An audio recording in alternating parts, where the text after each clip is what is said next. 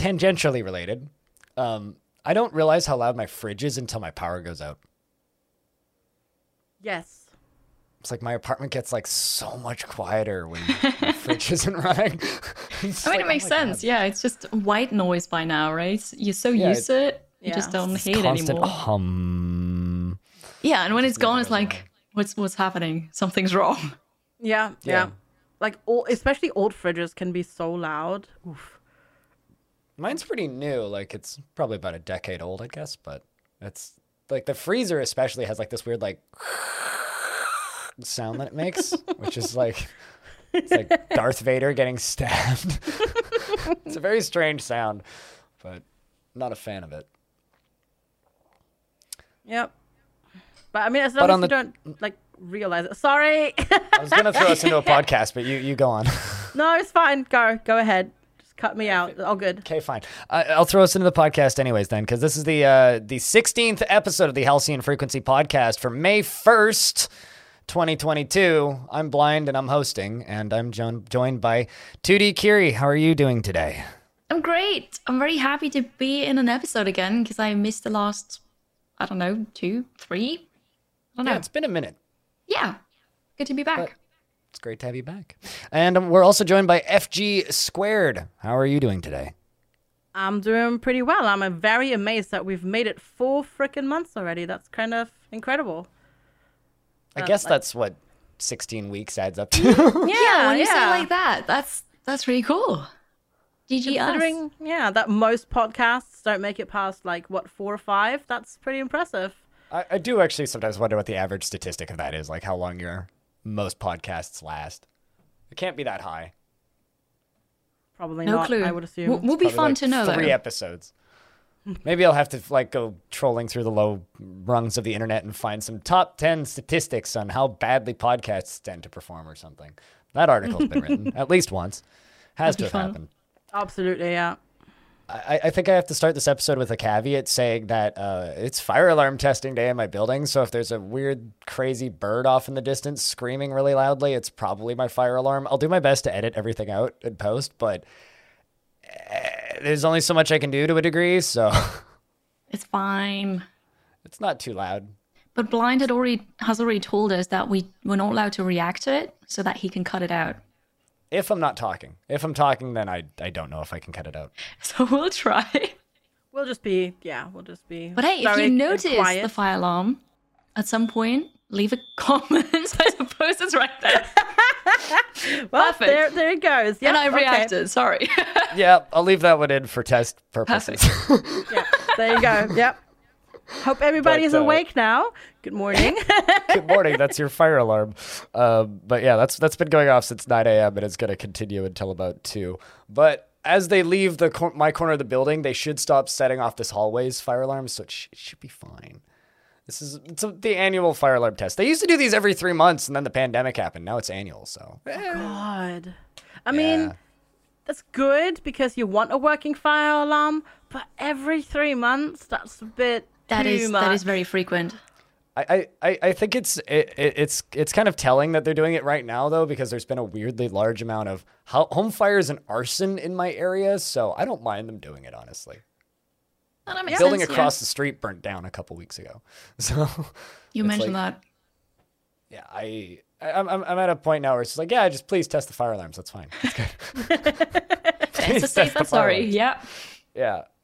It's slight inconvenience I'll tolerate. But on the topic of slight inconveniences, I hear that FG has a road in front of her house now. I do have a road in front of the house now, because so we moved into a new build. It's been 6 weeks. How's it been 6 weeks? What? Almost as long as the podcast. Yeah, well, not quite. A little bit shorter, but yeah. So there's lots of construction going on here, and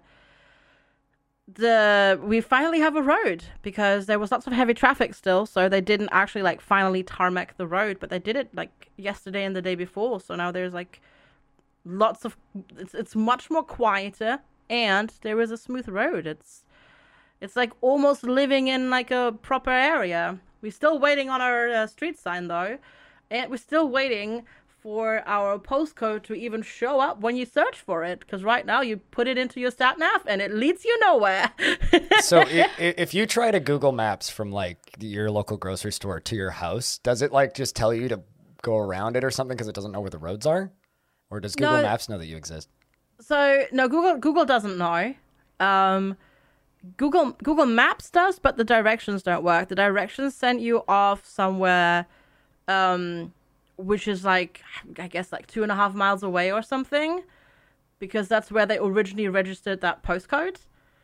And if you look at it on Google Maps, you see houses drawn in, but there's no road, and the road that road goes off of doesn't have a name. And if you look in Google Earth, you just see half-built houses. You're off the grid. Yeah, kind of. Yeah, a little bit. It's been part of the adventure. It's definitely been part of the selling a house and buying a new house adventure, and that's what it's been indeed. There's a bridge that's pretty close to me, which I think of in my head as the new bridge, because they finished constructing it in 2011. But it was kind of controversial because they dropped it into the river twice. Look at you, German company that we hired. Anyway, which pissed off a lot of local people because they're like, why didn't you hire the locals to do it? We wouldn't have dropped it in the river. And it's like, absolutely, you would have. Anyway, it was an architectural failure, not the bridge. It wasn't their fault, actually. Anyway, while they were building, once they finished the bridge, it took 4 years for Google Maps to figure out that bridge was there. So you try and Google Maps yourself across this bridge, and it would just be like, swim or like go 4 hours up the river to the next bridge that's connected to this road. But it's like, no, this bridge is here, we swear. That's really funny. It took forever for Google Maps to like register that bridge was there. The bridge was supposed to be finished construction in 2009, and they didn't finish it until 2011 because they kept breaking it. But I mean, considering, like, just looking at German construction stats and looking at, the new quote-unquote Berlin airport that I think is, I don't know if it's finally started operating, but I think wasn't that supposed to start operating in, like, 2016 or something, or earlier? Years ago. I don't know. Like, yeah. I'm not surprised. I mean, I've heard about that airport, and I'm in, like, almost the other side of the planet, so. Yeah. That was definitely interesting. Though I do think, no, they actually opened it. I just looked it up. They actually opened it in 2020, apparently. I guess Great, they just in opened time for them to close it. Nobody went anywhere. Yeah, Perfect time to open an airport. Better have an airport and not use it than not use it. And no, never mind. We could call it a soft launch. Yeah, For like thanks. 2 years, what? Just slowly ramp up production. We'll just make sure everything works. Right. Maybe actually not that bad of an idea when it comes to an airport. But Maybe. Pretty funny. one of my moderators works in airport automation. I'm not going to out who he is because, like, But anyway, he works in airport automation, so it's his whole job to, like, make sure that your bag makes it to the right plane. But he designs those systems and maintains those systems, and it's really fun. Like, you mentioned any airport in, like, North America, and he's just like, I hate X airport for X reason. This airport is a mess because of this reason. And this airport, how do people get their bags out of this airport? I have no idea how anybody gets their luggage because everything's a mess. Those systems are so cool, though. And the way they work, they're so cool. Go on YouTube and just look up, like, GoPro on luggage in airport. It's mental. It's fantastic. It's just like Toy Story. It's oddly satisfying for some reason to watch. Yeah, I agree. It's just satisfactory, but in real life. That'd be a horrible job for me. Which is also why my moderator hates satisfactory, because he's just like, oh God, it's work. It's work, yeah. I understand, though. Yeah, true. Does satisfactory also feel like work to you? Or I mean, factorial? no, but if I were to do something like that for work all the time, and also it annoys me partially because it doesn't work well in some airports, then I don't want to do the same thing in my free time. Yeah. So that's why I understand. But... That's exactly how I feel about Viscera Cleanup Detail, the just like cleaning up Alien Blood video game, because that was my job for years. Maybe not Alien Blood, just human blood, which is kind of worse. But like, it's just, I can't do games about cleaning for that exact reason, because it's like I've done this for too long in my life. Don't need to do it for leisure, I guess. That reminds me of iToy for the PlayStation 2, where you had the camera. Have you played that? iToy.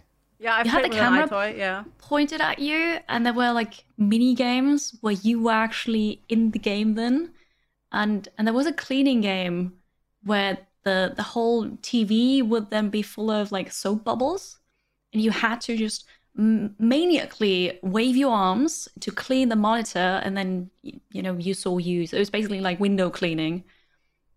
Reminded me of that. I love that game. I found this exact thing that you're talking about.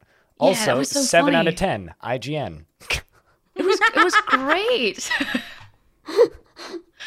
Fitting. Anyway, eventually I cheated and I just stood there with one arm raised, and then I went from one side of the camera really to the other one and just cleaned it in one go.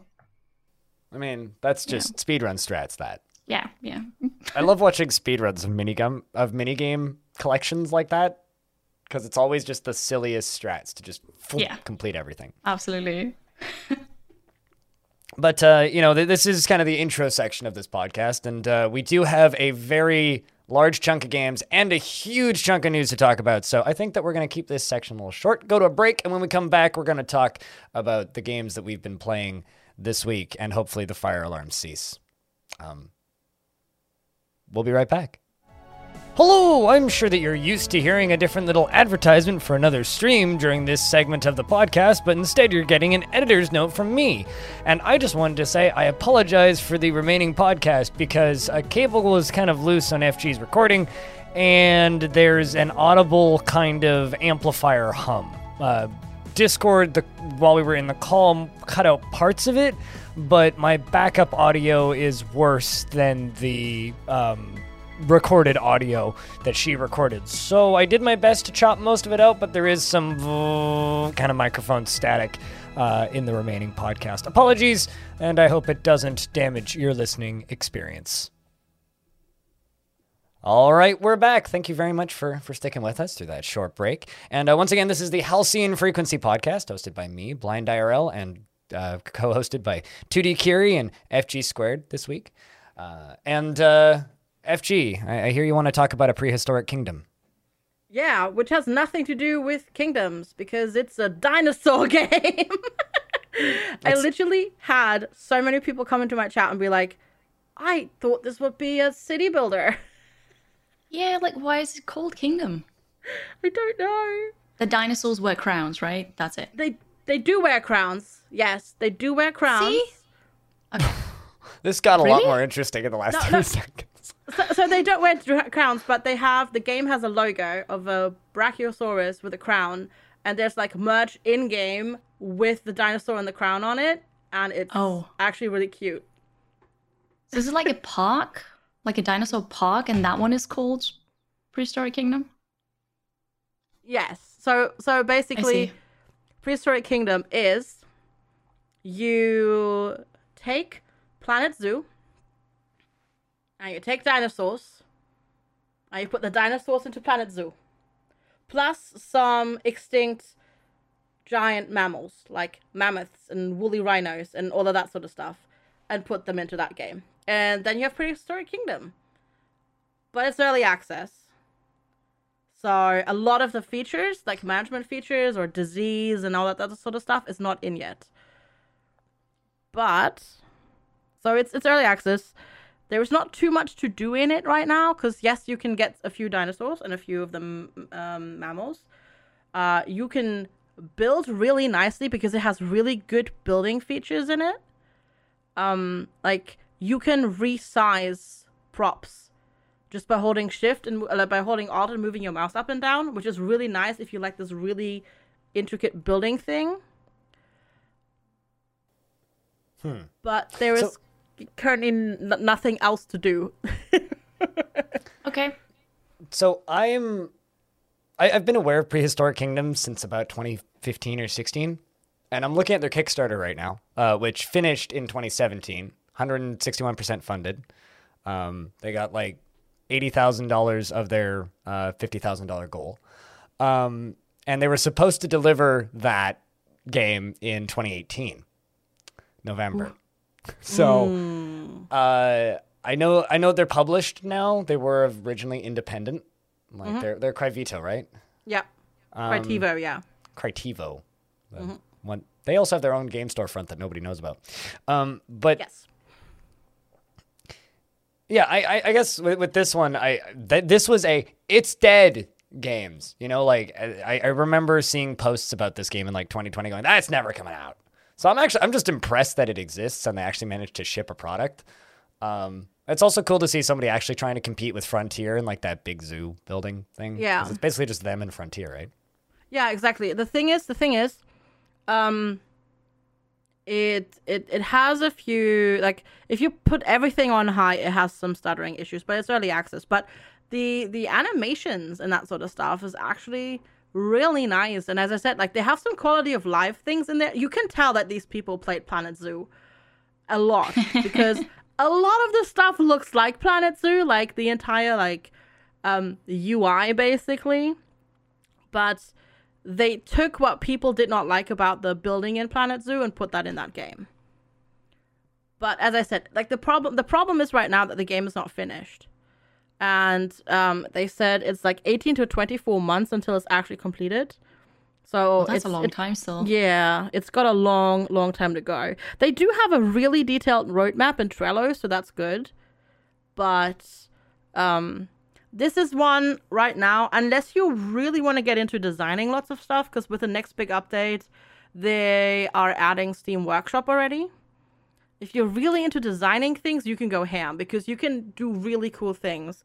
You can take like, there's like basically blank walls, like lots of blank props, like lots of geometrical shapes and roofs and all that sort of stuff, stairs, etc. You can take those, you can resize them however you want, and you can adjust the color for them. Like, you can make them whatever color you want, and a lot of them have like usually 3 or 4 different colored bits that you can then color together. So you can make some really, really cool looking things. But if you're looking for like a dinosaur management game, there is nothing of that right now. I will say this looks like 10,000 times better than the demo I played in like 2015. The demo I played in 2015 was comparable to Roller Coaster Tycoon World. If you want like a level of comparison, but that was also like a very unfinished alpha. I'm just looking at screenshots of this, and honestly, like if you showed me a screenshot of a dinosaur from this and a dinosaur from Jurassic World Evolution, I wouldn't be able to tell the difference just at a glance, which is a massive compliment to them, I think. Prehistoric Kingdom dinosaurs can have feathers, so Ooh, that's good. that's great. yeah. Also, something like, so I said there's currently not really any management. There is one thing you have to manage. I mean, you have to manage food, you have to manage water, you have to manage and habitat and enrichment and that sort of stuff, and you have to manage poop.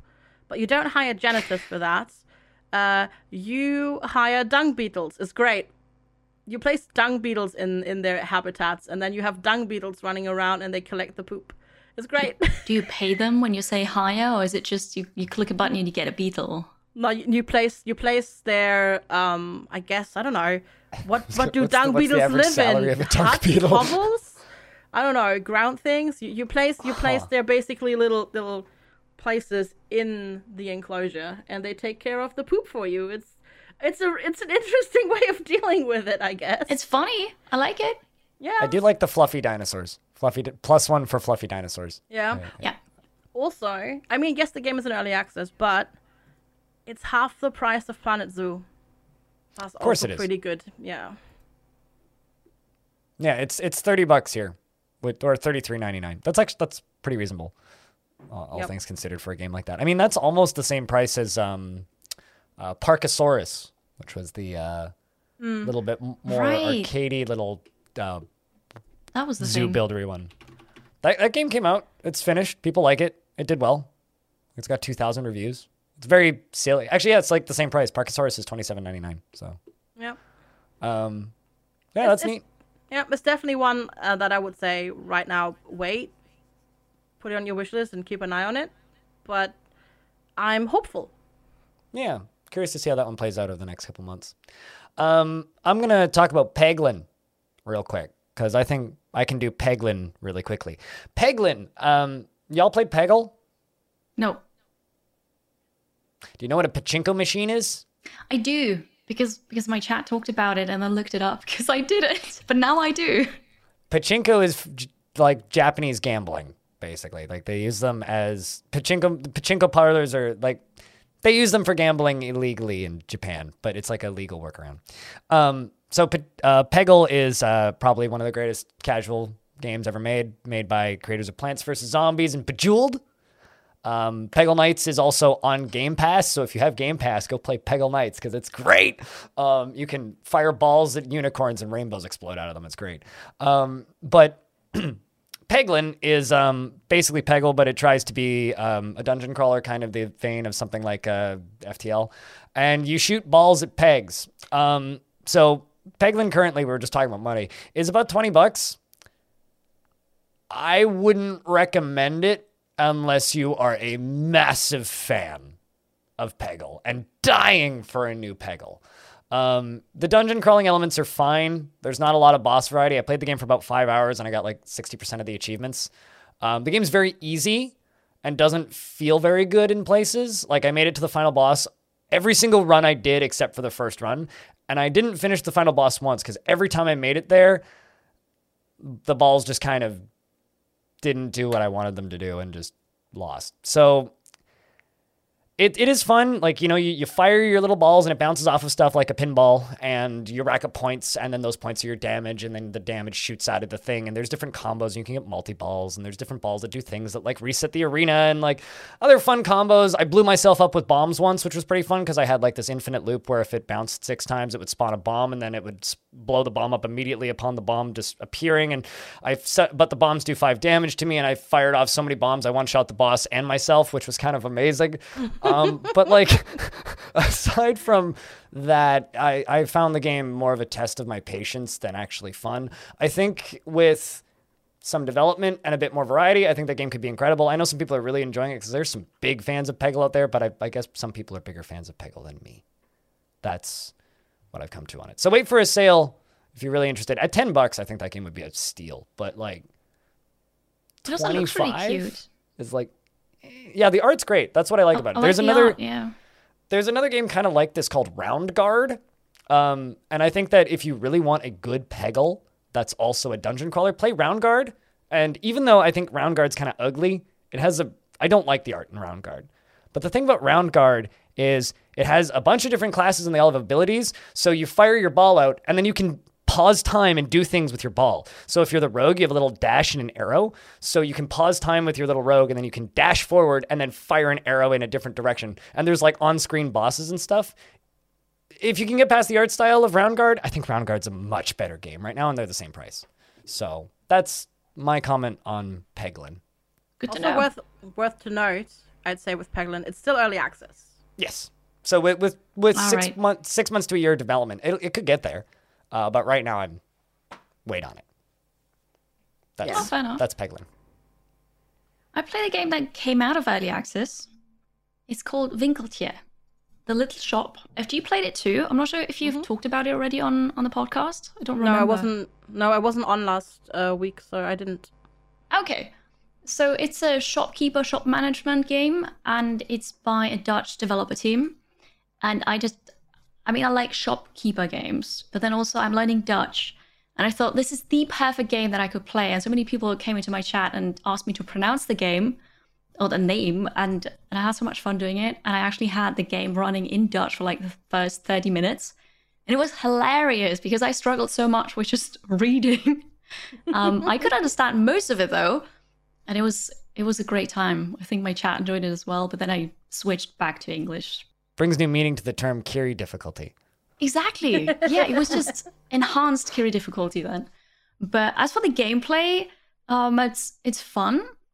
I'm definitely gonna play that more off stream, and I want to finish it because I had a really good time with it. There are some issues concerning simulation sickness though, because the camera does a weird wobble when you start walking that does nothing to the game. It's just there. And also, when you're in the main menu, the camera rotates. You can't turn it off. But I provided feedback, and the developer asked some more questions to really understand what the problem was, and they put it on the to-do list to add settings to turn this off. So that's really, really cool. And I wanted to give them a shout out because it's just great when developers listen to feedback like that and make games more accessible. Yeah. Awesome. Yeah. FD, how did you like it? I was gonna ask. So I had a fun time with it as well.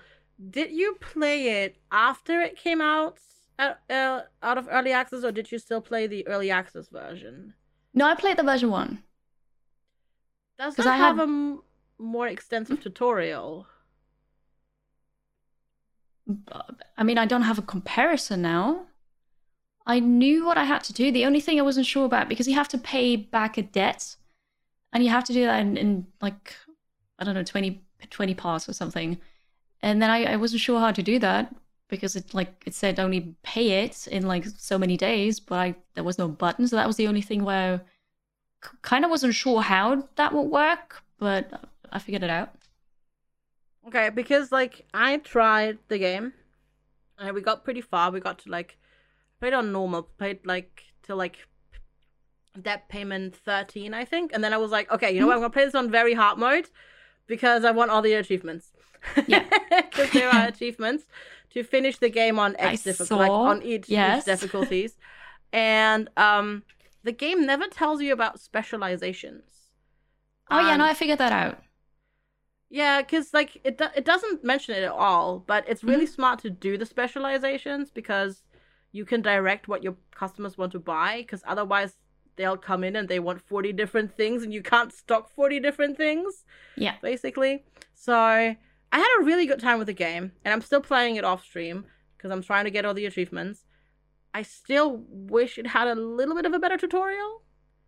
Because it has a tutorial like, because it's like place your shopping things, go buy a pallet, buy some items, make money, buy low, sell high, make money, and off you go.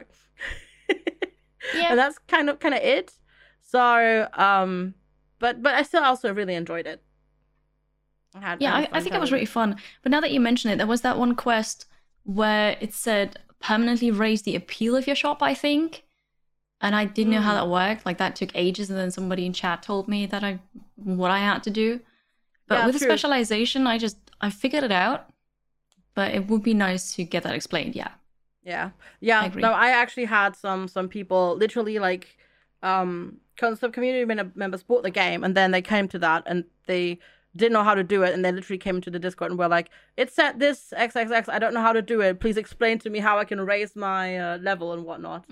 Yeah. So yeah, but it's just a fun game. If you like shopkeeping sims that are just shopkeeping, because there's no like dungeon crawling like Recettear or anything like that. Yeah, there's crafting though, but crafting, that's true, no fighting or anything.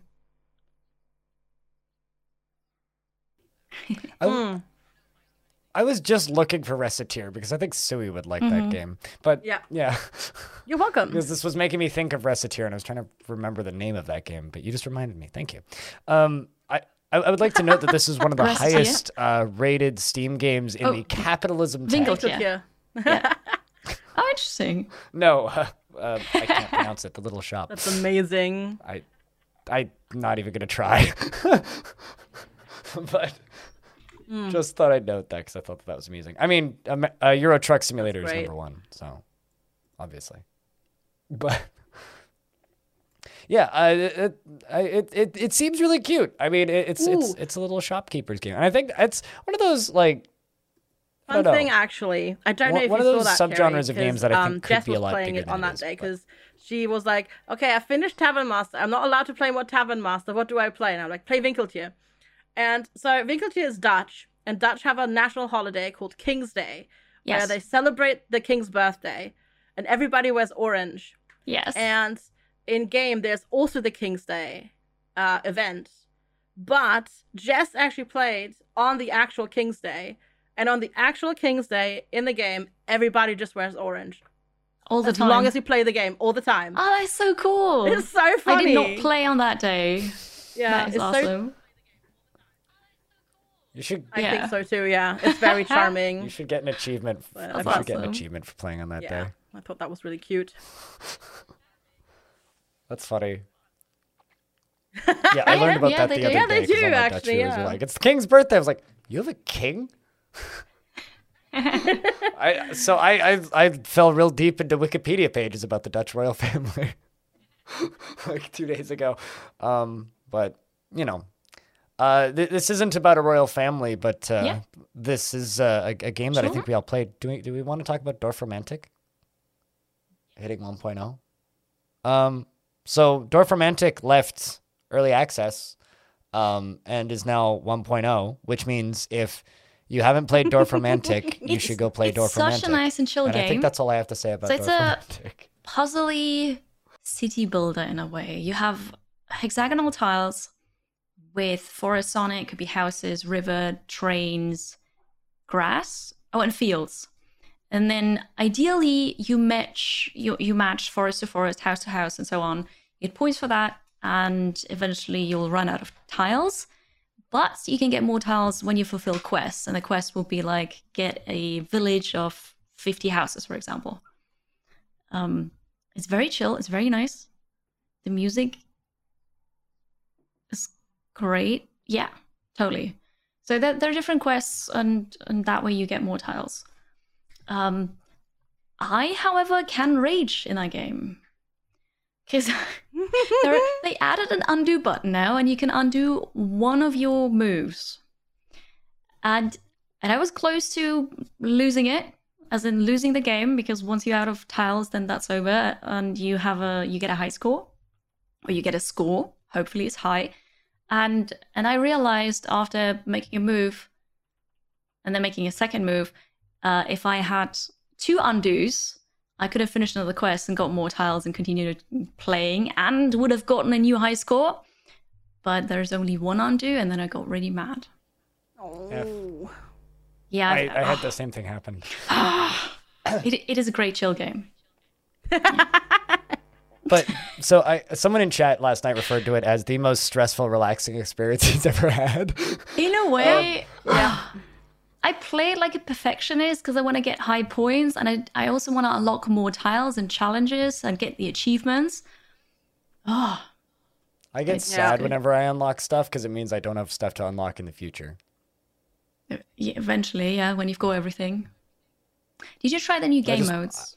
I just wanted to keep going. So yeah, I have played the new game modes. So they added a creative mode throughout early access. So that's been in there for a while. So there's a creative mode, and when you do lose, you can continue on in creative mode if you like the layout that you have and you want to make a desktop background or something.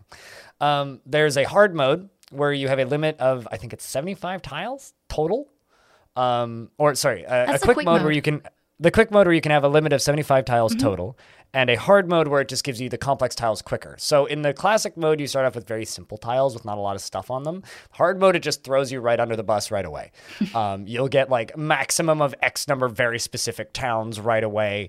You'll get things with rivers and train tracks and a house on it, and like just really complicated tiles right off the bat that you have to match. And it does crank up the difficulty quite significantly on the hard mode.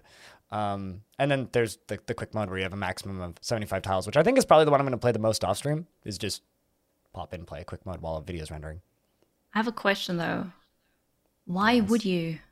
Because I tried the different game modes and I tried quick mode, but there are no achievements, and there's only a high score for you. There's not even a global leaderboard. Why would you? Because Yeah. I enjoy playing video games. Right. Yeah, I'm on I the don't wrong play games. podcast. I play game. If there's an achievement, I'll go for it. But I don't need achievements as a reason to play a video game. I don't play video games because it's a checklist. I play video games because of the enjoyment of the process of playing them. And I've always played games for that reaan. If there happens to be achievements and I like a game, I'll go for the achievements because it's like a little extra thingy. That sounds is really not nice. the intention or the desire. Like I I 100%ed many games in the past that I still play. I've replayed Yomirangi Generation twice since I 100%ed it. I wanted to play it again. I couldn't do that. But yes, I tried quick mode and I played it once and I was like, yeah, why did I do that? I work differently. Disconnect yourself from platforms. Play games DRM free with no achievements. The horror. The horror. I don't know. It's just why I've always played games that way. That's cool. FG. Yes. Do you? Did you play Dorfromantik 1.0? I actually haven't yet. No, because like, so the thing is with me, I really enjoy Dorfromantik because, you know, it's German. So today is the podcast of like foreign words. Town romance. Dorfromantik. But I really like it. I really like Dorfromantik, and I love just chilling with it as well. It's not a game I stream well because it's a game where I don't really have stuff to talk about. I find You're not a just chatting streamer. You're a response streamer. You need something in front of you to be talking about to make content. I mean, No, you could talk not about, really. you know, there's a house, I've got this quest. No, I don't know. It's because when I'm playing Dorfromantik, I'm talking about we're talking about politics. We're talking about completely unrelated things to the game. that's the thing though. But then I get people come in and they like don't understand how the game works, and because like I don't know. At least that's how it was when it came out. Because I streamed it when it came out, and chat just kind of died. That's not the fault of the game. That's just it just doesn't vibe with me on stream. But I really enjoy playing it off stream. My chat's always dead, so it's fine.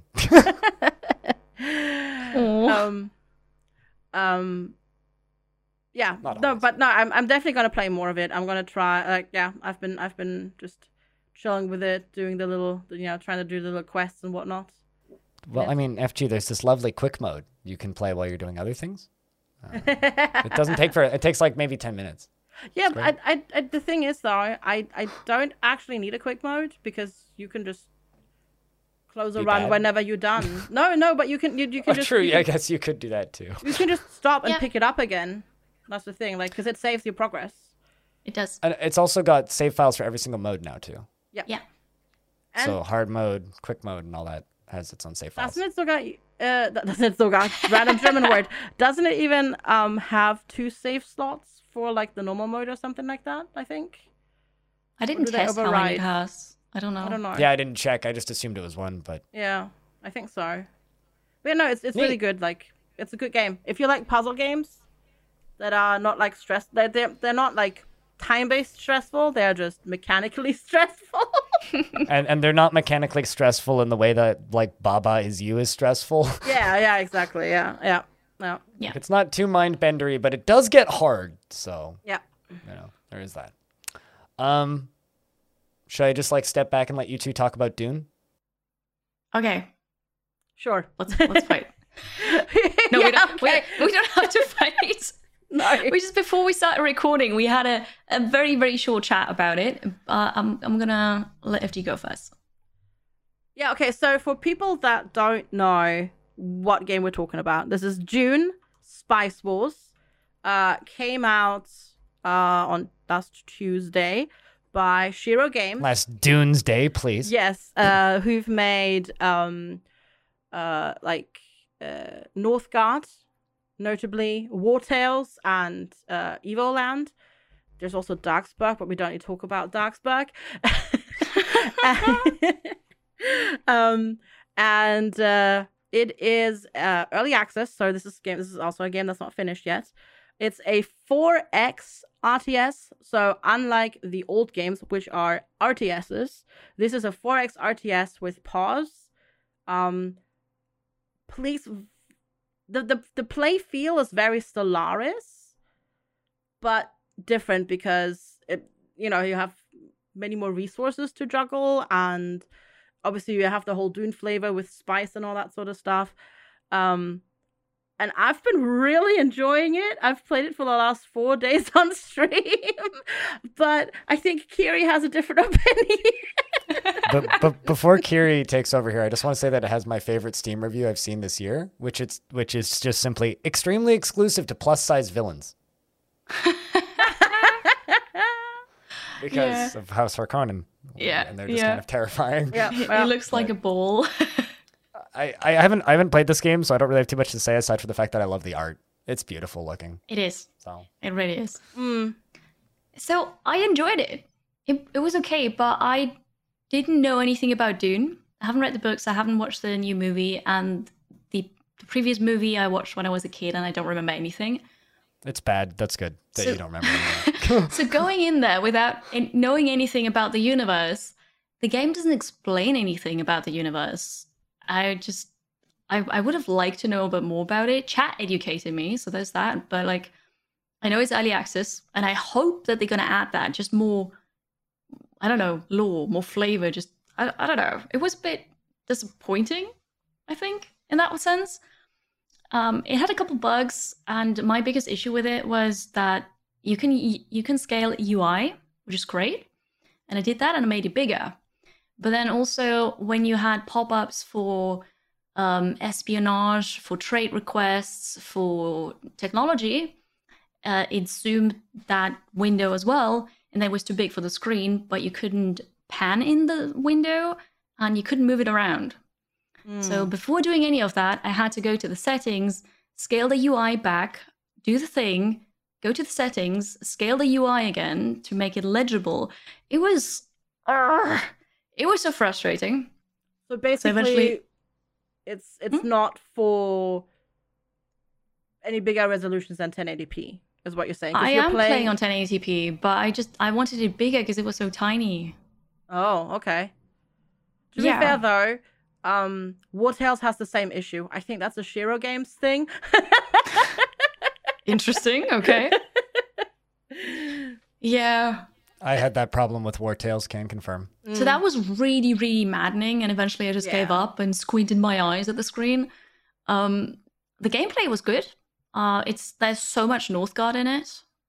So it's basically more complex Northgard in the Dune universe. So it wasn't bad, but for me it was very clearly early access, and I played it for one stream, and I'm good until it comes out. Because I would love to have a campaign and multiplayer. Playing just skirmishes on my own, it's just, I've done it now. It's kind of funny. The point that I enjoyed Northgard was when it was super unfinished, and as they developed it, I liked it less. Really? Yeah. No, I really like Northgard. I loved that first like unfinished skirmish mode and played like 40 hours that thing in like 2 weeks, and then I didn't touch the game again. Played it at 1.0 and hated it. Yeah. So I don't know. I don't know. Like, Interesting. I've just been playing the different factions. I've done 3 wins now with 3 different factions, so that's one more that I need to do. Just trying to figure out like how they all play differently, because on the surface, Out of curiosity, they FT, don't. Yes, what's your history with Dune as an IP?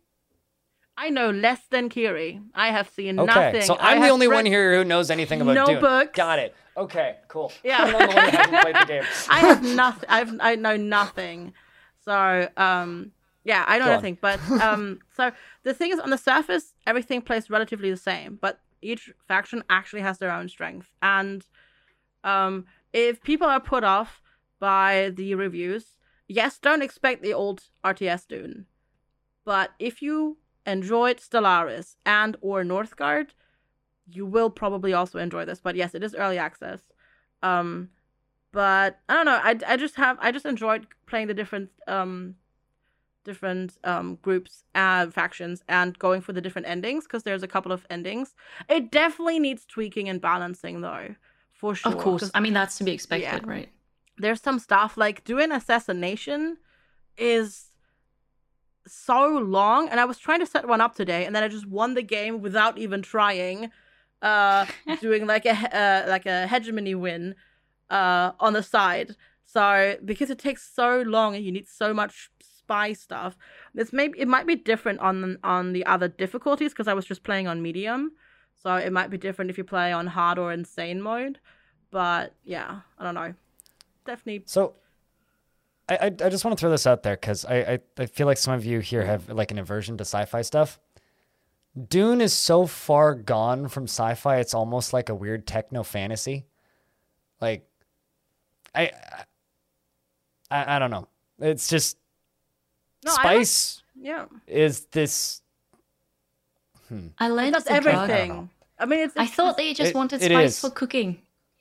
No, it unlocks your brain and it makes you smarter than a quantum computer essentially. Yeah, I learned that.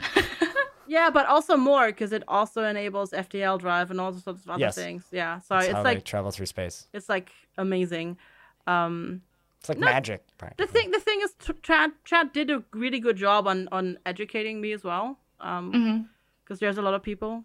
But I would like to note, I do not hate sci-fi. It's just I never got into Dune because nobody around me ever was like, "Hey, you should check this out." When I was growing up. I really need a reason to reread all of Dune, and I'm slowly getting closer to it. It's so many books, though. It is, like- yeah. 9 or 10 books or something. I'm really happy to see Shiro making another one of these because they made Northgard, right, which was kind of its own thing, really. Like I guess there's Stellaris, but Stellaris is kind of a different thing again. And this kind of seems like them trying that mold again, and I'm really excited because Northgard is a really neat idea. Yeah, Northgard is a absolutely. really good take on RTS, I think. Yeah. And that style of RTS isn't some like we don't even see RTS games very often. And so like a bigger scale style of RTS is something that we see even less often. It's like Rebellion's Sins of a Solar Empire is like the only other one that really comes to mind. And maybe AI War, but that's like it's another weird thing.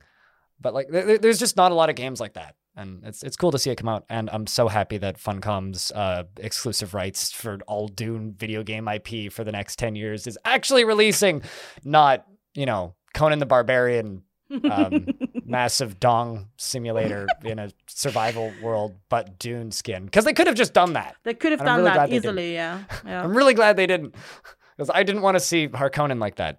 But Oh, yeah. that's I think that's Dune. Is there anything else we want to say on that one, or should we move on to the next? No, we can move on. I think Okay. that's Dune. Spice words. We're Dune with it. Boom. Yes. And- Womp, womp, womp. And I will play this at some point, either when I have the budget for it or when they send me key. If they It ever has send me potential. Shiro Games, if you're listening, please send me key. But it's what it is. So let's see. We've got the Serpent Rogue on here. We got Tavern Master, and we got King Arthur. What's next? Let me quickly talk about Serpent Rogue. Don't want to talk too much about it. It's very disappointing. You're a Plague Doctor, and it's kind of like an action adventure. It looks really cool. I like the art style. That reminded me a bit of Weird West. But it doesn't really explain things very well. It's got a lot of bugs, and it's not fun. So That's pretty bad. yeah, it's a version 1 release. If it were early access, I'd say that's okay. They claim it's version 1, so it's just stay away from that. It's not good. That's all I have to say about it. Low mixed reviews right now. Yeah, I played the demo during the latest Steam Next Fest, so that was like what, 2 months before February, release? yeah, I think 2 months ago. There still is a demo available, so you can still play the demo. That's good. And I had the exact same issues. It doesn't tell you anything. Like you can craft, but you have to kind of like figure out where the heck you're going to get the resources from. And then I don't know if you've ever died, but if you die, you have to go back to your screen and collect stuff. Yeah. But it doesn't tell you where you are. It's like, ugh. Oh, it actually tells you what you are now, but I died because there was like a corruption thunderstorm or a corruption storm in that one area, and it was counting up to that. So I thought, hey, okay, let's see what this is, right? So I met that thunderstorm. You can't outrun it. You just die. And then I had to go back there. But like, you can't even get away from there. But the game doesn't tell you that corruption thunderstorms are bad. Like, it wasn't fun. Yeah. I would assume corruption thunderstorms are bad. I mean, yeah, of course, but maybe you can dodge it, or maybe you can just walk away from it, right? But it like repeatedly zapped you until you were dead. That's basically just Stalker, though. Stalker has like these big void storms that appear in the skies, and it's like hide underground or you just die. Yeah, but you can't even hide. You can run away, but like you have so little HP, you take 3 steps and you're dead. Also, you have like no stamina. Fun. True. Sounds like a very fun video game. Yeah, let's Serpent skip Road. it. Next one. I think you both have King Arthur Knight's Tale on your list, and then FG has Tavern Master.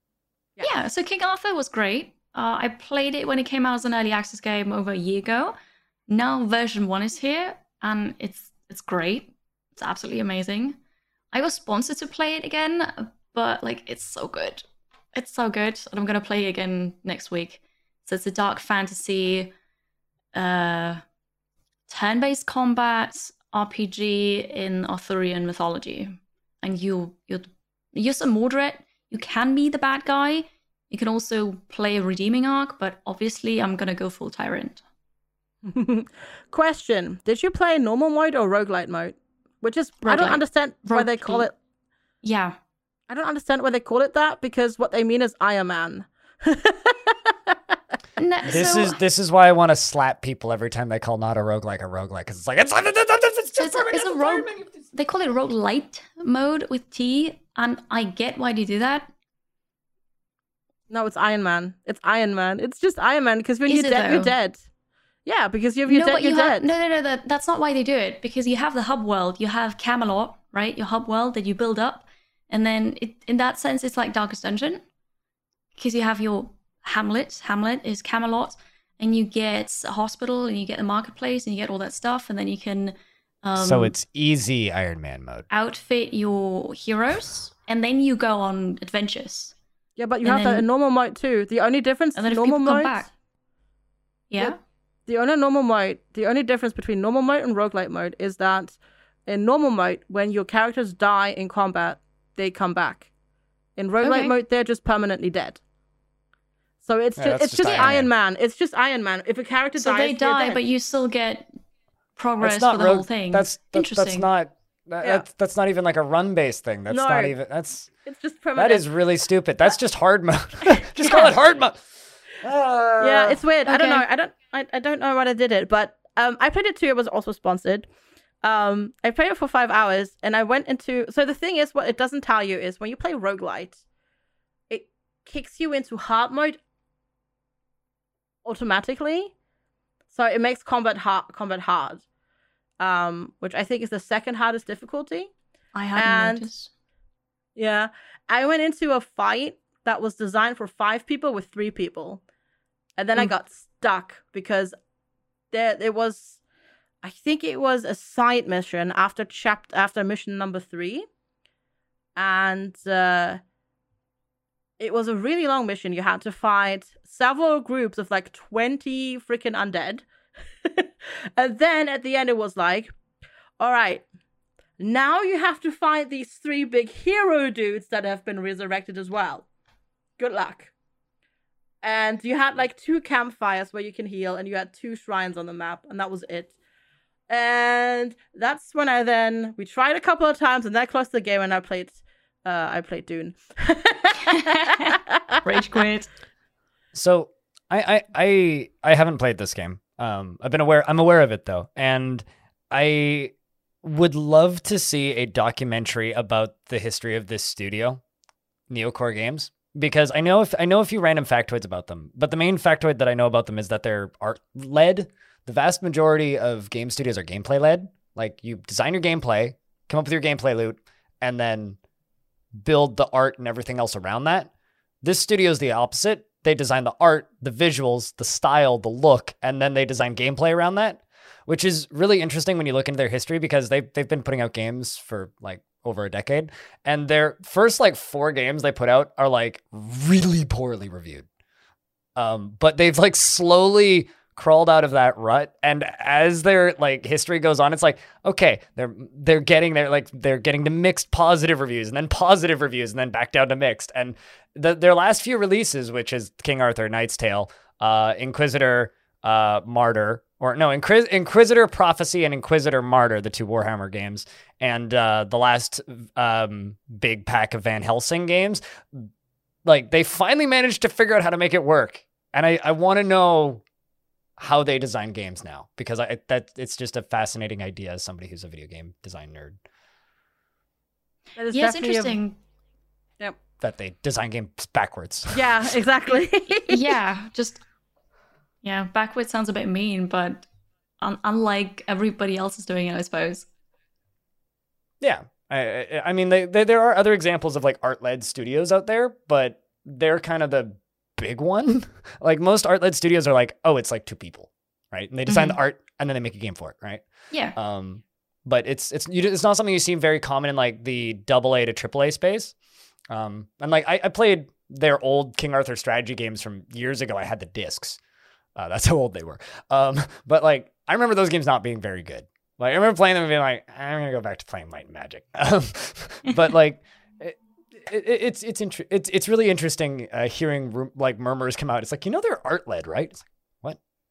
But I'm not meaning it as a knock against them. I just think it's a neat design choice. But yeah, sounds good. I mean, it looks beautiful. Neocore makes games that look really pretty. Yes. The intro trailer is really cool. It is. As well. I still like the voice acting. Yeah, I just need to start a run that's not like either like on like super hard mode or just so basically what I did was like one of my dudes got so hurt, so I put him in the hospital and was like, okay, I'm gonna do the side mission, which I had one character that was already over leveled for. How bad could it be? Well, yeah. If it says 5 people or 4 people, send 4 people. Don't send 3. Noted. Thank you. Yeah, I'll keep that in mind. Yeah. So I think the last thing we have on this list here is Jess's favorite game of last week, Tavern Master. Yeah, I assume, I mean, I played it because Jess has been really enjoying it, and it did just get an update. It got the 1.1 update. Yeah. And it's done some, like, there was, basically it just had some UI rework, which it direly needed, because there was definitely some issues with that. There's still some stuff, like, it still has that issue when you pick up and to place a decoration or a table or whatever, and then you place one and you grab another, but then you're like, oh no, I don't want to place it. Normally in a normal game you just right click and then click something else, but in this game you have to click escape, and then it doesn't stop that, it closes the entire construction menu, and that's still something that's really annoying. But it is a really nice, fun tavern keeping game. And I know why. I understand why people have really enjoyed it. Why Jess really enjoyed it. I know Evil Trick also had a lot of fun with it when he played it a while ago, while it was still in early access. And it's really fun. I enjoyed it. I think Kiri would also enjoy it a lot. I played the demo for it a while back. I think it was last year already. But at that point, it was just boring. I felt like I didn't have anything to do. But then that was the demo. So when I watched Jess, it looked like there were lots to do. There is more to do, yeah. And it's great when you hire a cook. Good. Yeah, it's great when you hire a cook, and then immediately the first thing they do is set the counter that doesn't even have any fire on it on fire. Just random arson in the kitchen. Mm-hmm. Yeah, it's just great. Like The Sims. Yeah. Like you're chopping stuff on the chopping board, and then and then fire. Yeah, exactly. Oh, that's great. No, it's really cool, and people can come at night and steal. That was also great. So I bought. That was great. People can come and steal your stuff. Yeah, it was poetic. It was poetic basically, because it was end of day. I finally bought the ale barrel for 500 coins. I'm like, yeah, ale. I'm gonna fill it, and I put it in, and then I clicked start next day. And then the stupid thief comes into my inn, grabs the entire giant filled barrel of ale, goes out again, and the game is like, oh yeah, we haven't told you about this yet. People can come and steal your stuff. You should hire a guard. And I'm like, no! That's mean. Yeah. Although I guess it starts you off with a taste for blood and vengeance. Yeah. So yeah, no, it's fun. I recommend it too. I know why Jess enjoyed it a lot. That's amazing. I have something I want to insert into this list that I didn't write down here, real quick at the end. So I want to brag about something. This is are you finished with Tavern Master? I am done. Yes. Okay. I found something in Dwarf Fortress I've never seen before, and I just want to talk about it real quick. What is it? I have thousands and thousands of hours in Dwarf Fort, right? And I've played hundreds of forts, and I've never seen a gnome. I know that there's gnomes in Dwarf Fortress, but I've never actually seen a gnome before. In the most recent fort that I've had, I have gnomes, and chat keeps telling me to kill them because they are technically evil. But they run into your fortress and they drink all your alcohol and they leave. That's all that they do. They just show up, they run into your fort, they drink all your booze and they leave. And I'm so happy to see them every spring.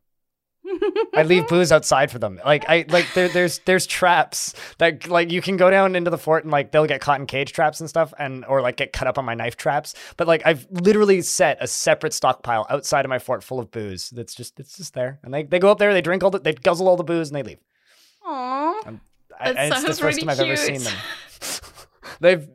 They're one of the rarest things to see in DF. Like there's two creatures that you'll basically never see in Dwarf Fortress: cave dragons and mountain gnomes. Also dark gnomes, but they're like they're like the haunted version of like they're basically the same as gnomes.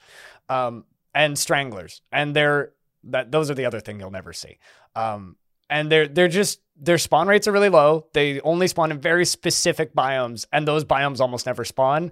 And there's a chance that they won't spawn in those biomes in World Gen. So odds are pretty good you'll never actually have them in your worlds.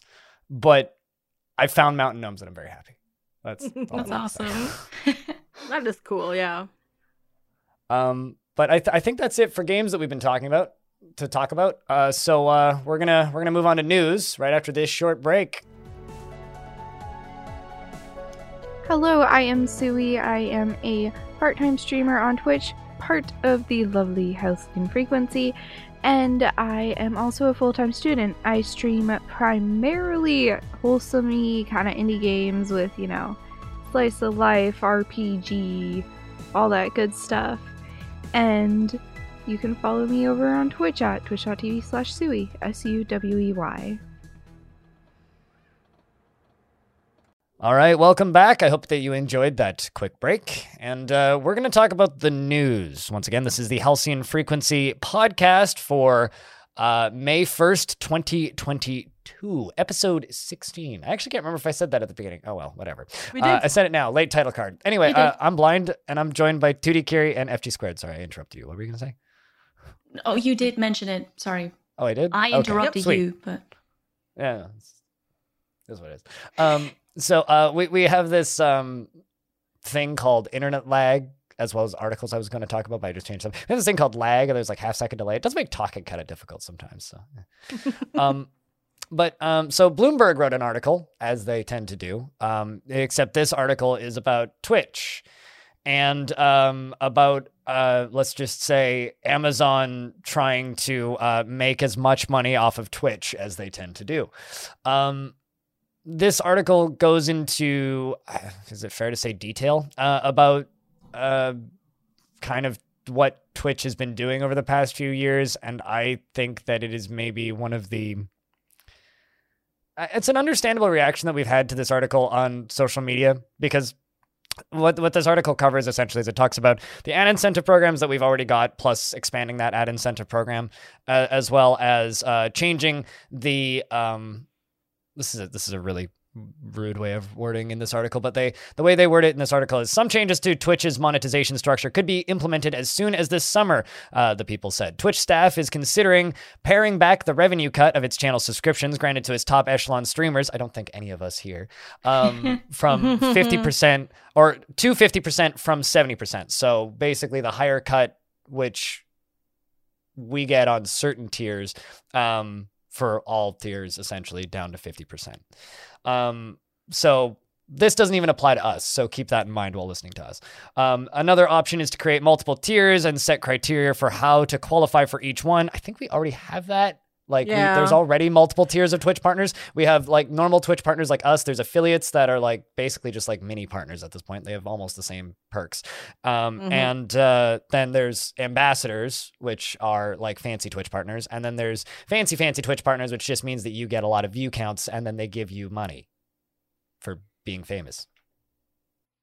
Yeah, though apparently, to interject there, with the advent of localized subscription pricing, the whole send them a message if you're above X amount of paid subs for X amount of months to get the better cuts has been axed because that makes sense. Yeah. It was 300 subs, right? Or was it 500. 500. It was 500? 500. Yeah, 500. Yeah, 300 was front page. 500 was... Yeah, so if you had more than 500 paid subs, no gifts, no primes, you could get a higher pay cut from Twitch. And that's essentially what this is talking about, which I've never even gotten close to. Nope. So Same.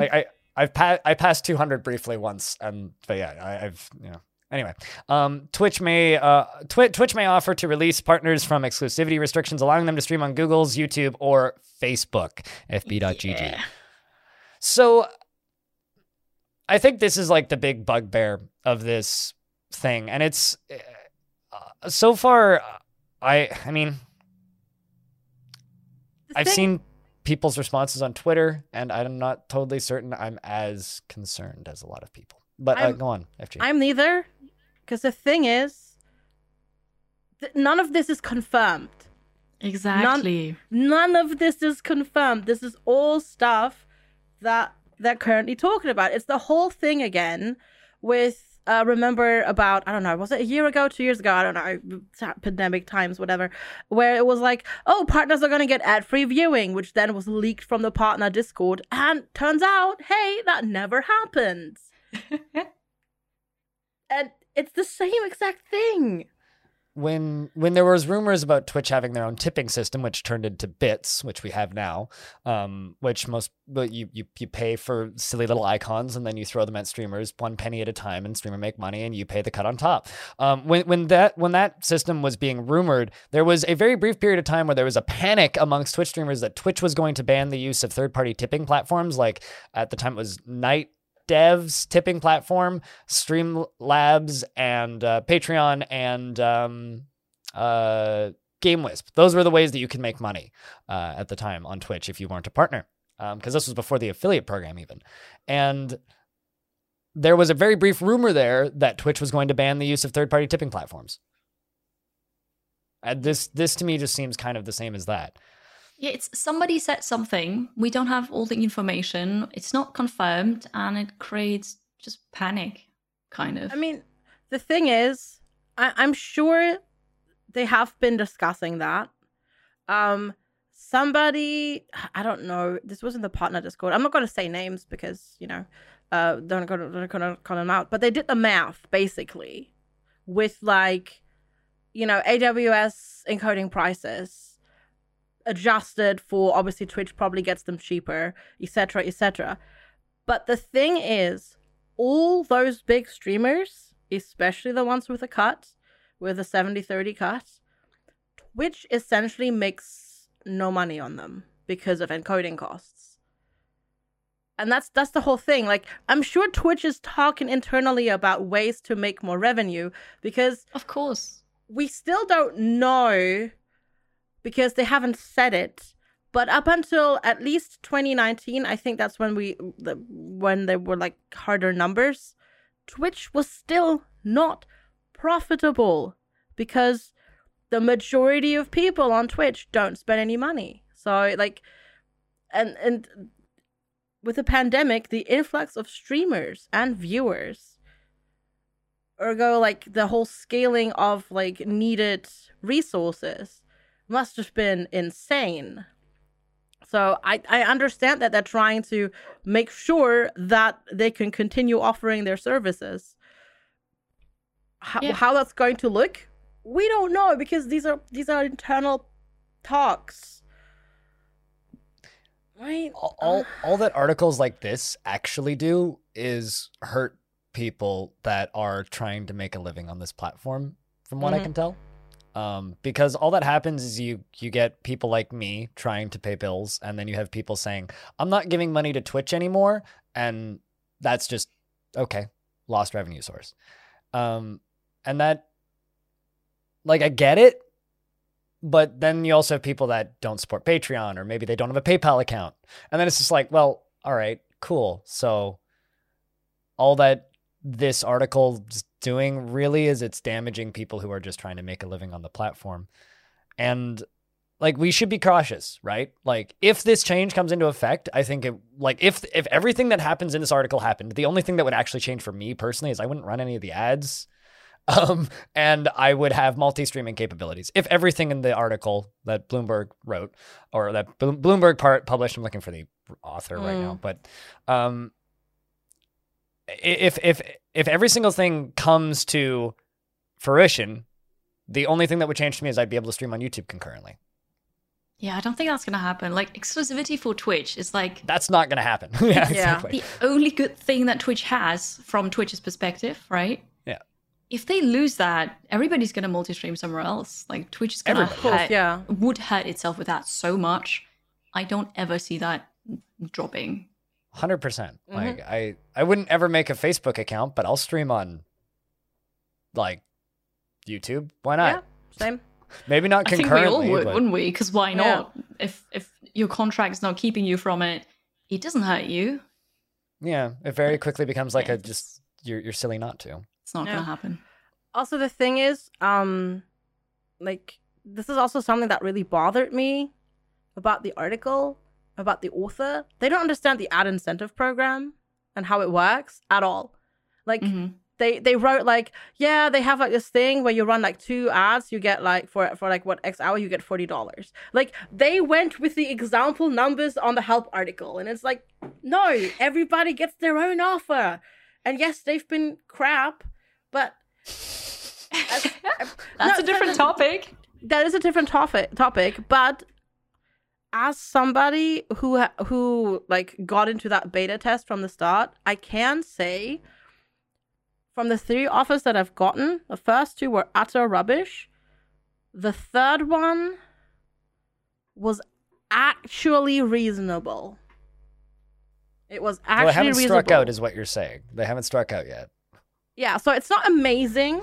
It's not like, you know, okay, when you run these ads guaranteed, you make more than you would do just running the ads normally, but it's sort of on par. So if you're expecting to have a low month, like for me, for example, like for the next month, the May offer that I got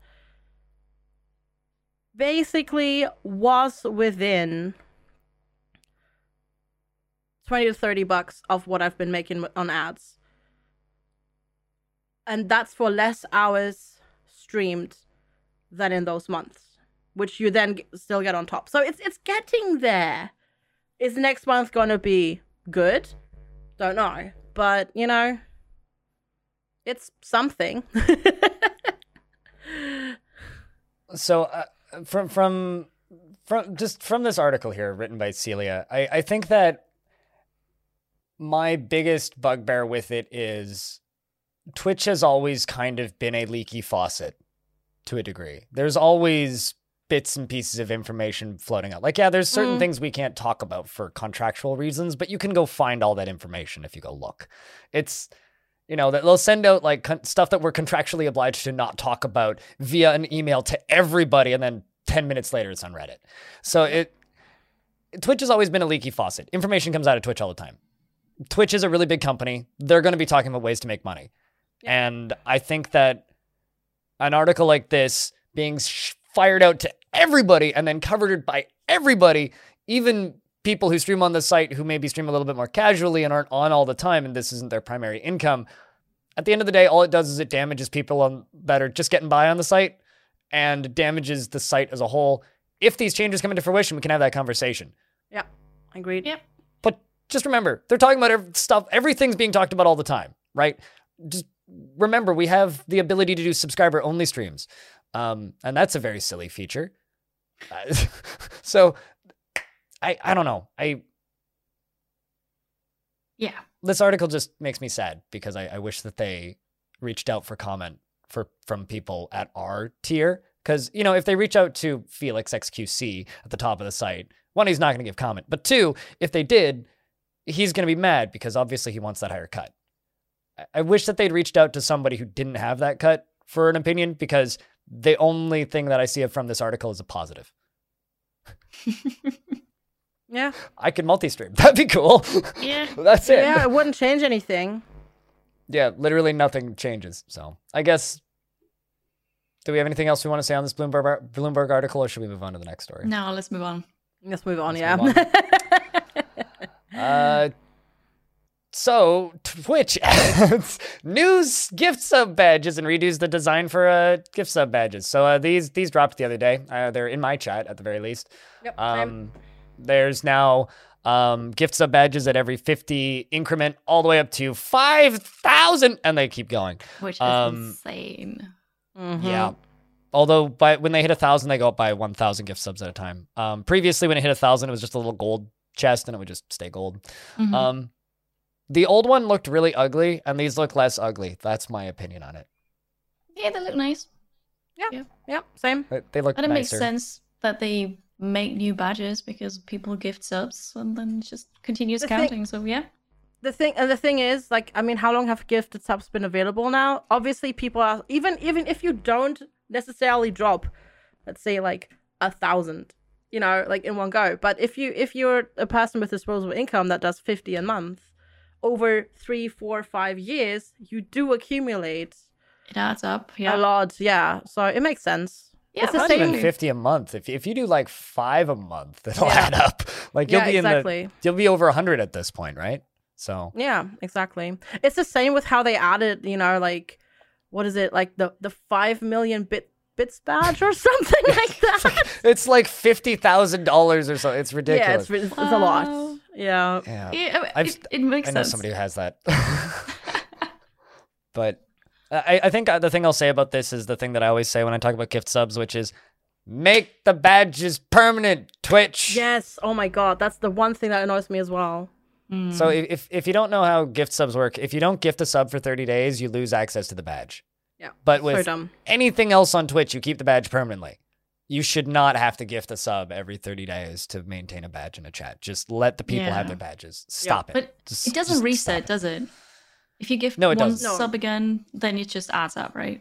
Yeah. No, you keep you Yeah. you just unlock the badge again if you gift another sub. Yeah, yeah. And I get it. one of my viewers used to gift a lot of subs and ended up in a point where he didn't have a lot of money for a period of time, and then his badge went away, and now he only subs with Prime on Twitch. That's the only money he gives to Twitch because he's just like, I will go through Patreon because that is really stupid that they took away something that I paid like $500 for.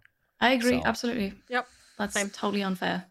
It's ridiculous. Talk about changes Twitch should make gift sub Yeah. badges permanent. Damn Yeah. Though, I Um, mean, can I just interject? I know it's not in the doc, but it's Twitch thing and the positive things. Friends are going away. Yay! I don't care about the Yay! friends. Finally. list. It's just been Yeah. so annoying. Also, Friends leaves Netflix. Friends also leaves us Twitches. yeah, yay! It's good because it was just annoying. Follow from user card is back, and I'm so excited. It's so good.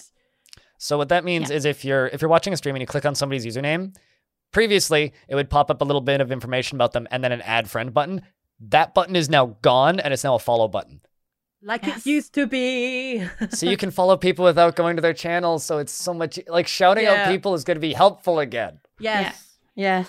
Oh, Oh, I'm so- fantastic. Just yeah. And the cool thing is, and props to Twitch, we literally talked about this on the partner Discord. They asked us last week, maybe on or Monday this week, what would be helpful for you as a streamer to network with other streamers. People Yeah. immediately said, follow from user card. Now we have it. Yeah. So yay. Thank That you was for so quick. listening. Thanks, Thank Twitch. you. Yeah, thank you. All right. I think that's all of the Twitch news we have yeah, for today. yeah. That Yeah. was a big I chunk. added that TwitchCon EU tickets are on sale. Oh, true. Yeah, yep. That's all still news. Yes. I'm going. I really like the badge for TwitchCon EU. Yeah, it's a nice tulip in pixel art. It's a It's cute. really cute little pixel art Very badge. I fitting. like it. But like bad thing, you can only buy TwitchCon tickets with credit cards. Yeah. It's so dumb. Nobody in In- Europe has a credit card.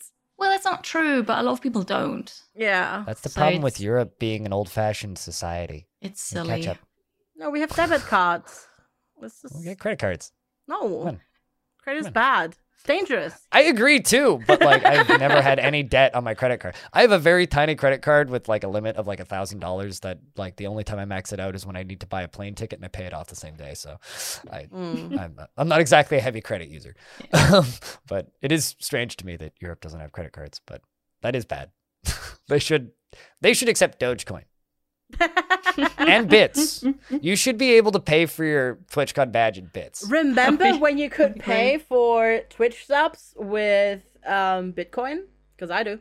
Yeah, that was a thing back in the day. And Twitch kept the Bitcoin. They just pay you out in the cash. Interesting. Yeah, that was around the same time that Steam would let you buy games for Bitcoin. Yeah, it was. Wow. Okay. That was a weird year. Web3 is going great. Very good Twitter account to follow, by the way. Tell them the Halcyon podcast sent you. Moving on. Ubisoft shuts down online services for 90 plus older games. So first off, Ubisoft has a lot of games. Jeez. So this basically is this article from GameSpot. They are shutting down 90 plus of their older online features. So this is multiplayer, this is matchmaking, this is friends lists, this is in-game chat, this is everything that you would do that requires an internet connection within these old games. They're shutting down the servers, canning them, done. Including if you ever unlocked something with Uplay points, like cosmetics for in your game, you won't have access to that anymore. That's going to be gone because it's online. Including Rainbow Six Vegas, which is a fantastic game, Splinter Cell, Chaos Theory, and Just Dance, various Just Dance titles. I mean, there's like half of those games are probably Just Dance titles, frankly. Anno 1404, Assassin's Creed 2, Far Cry 2. There's lots of oldies. Settler 7. That's not even that old. No. Oh. I mean, I guess Settler 7 is old, but not that old. Not enough people are playing it. It's not worth it. Yeah, I'm suppose so. Yeah, but this is why we shouldn't have online features in every single video game, or like release it so that we can run it on like some third-party weird thing. Yeah. Come on, give us access to this stuff, Ubisoft. Yep. Right. Morons. Agreed. So basically, this just makes me sad. That's all that this article does. Yeah, sad. And if you're a achievement hunter and you need online achievements for those games that they have, you want to get them now. You have a month. Chop chop. This even includes like Far Cry 3.